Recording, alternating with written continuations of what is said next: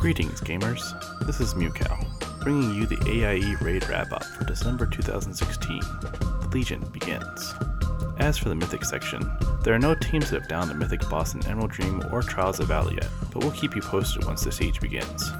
And now on to the Heroic section. Better Late Than Never was the first to complete the heroic version of Emerald Dream on November 7th, with Mythic on mains following on November 27th. Kitty Aggro is not far behind, having taken down 5 of 7, with Just Blame the Healers at 4 of 7, Horseshoes and Hand Grenades at 3 of 7, Reckless Endangerment at 2 of 7, and Who Pulled That, Dojo of Awesome, and Chicken McNuggets at 1 of 7.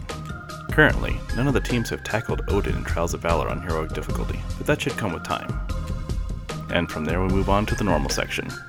Better Late Than Never was the first team to take down normal Emerald Dream, followed by the team Mythic on mains for second place. All of the remaining listed teams have also completed normal progression for Emerald Dream. In order, those include Who Pulled That, Kitty Aggro, Reckless Endangerment, Filthy Casuals, Hydra, Just Blame the Healers, Dojo of Awesome, Horseshoes and Hand Grenades, Chicken McNuggets, Furt, and Deja Noobs. These teams are now working on Trials of Valor, with the notable exception of Better Late Than Never, who have already completed this raid in first place, with Mythic on mains following in second. Kitty Aggro, Just Blame the Healers, and Filthy Casuals are 2 of 3, with Reckless Endangerment at 1 of 3. And that wraps up the AIE raid wrap-up. If you'd like your raid team featured on the AIE raid wrap-up, including any non-WoW games, send those details to me, Mewcow.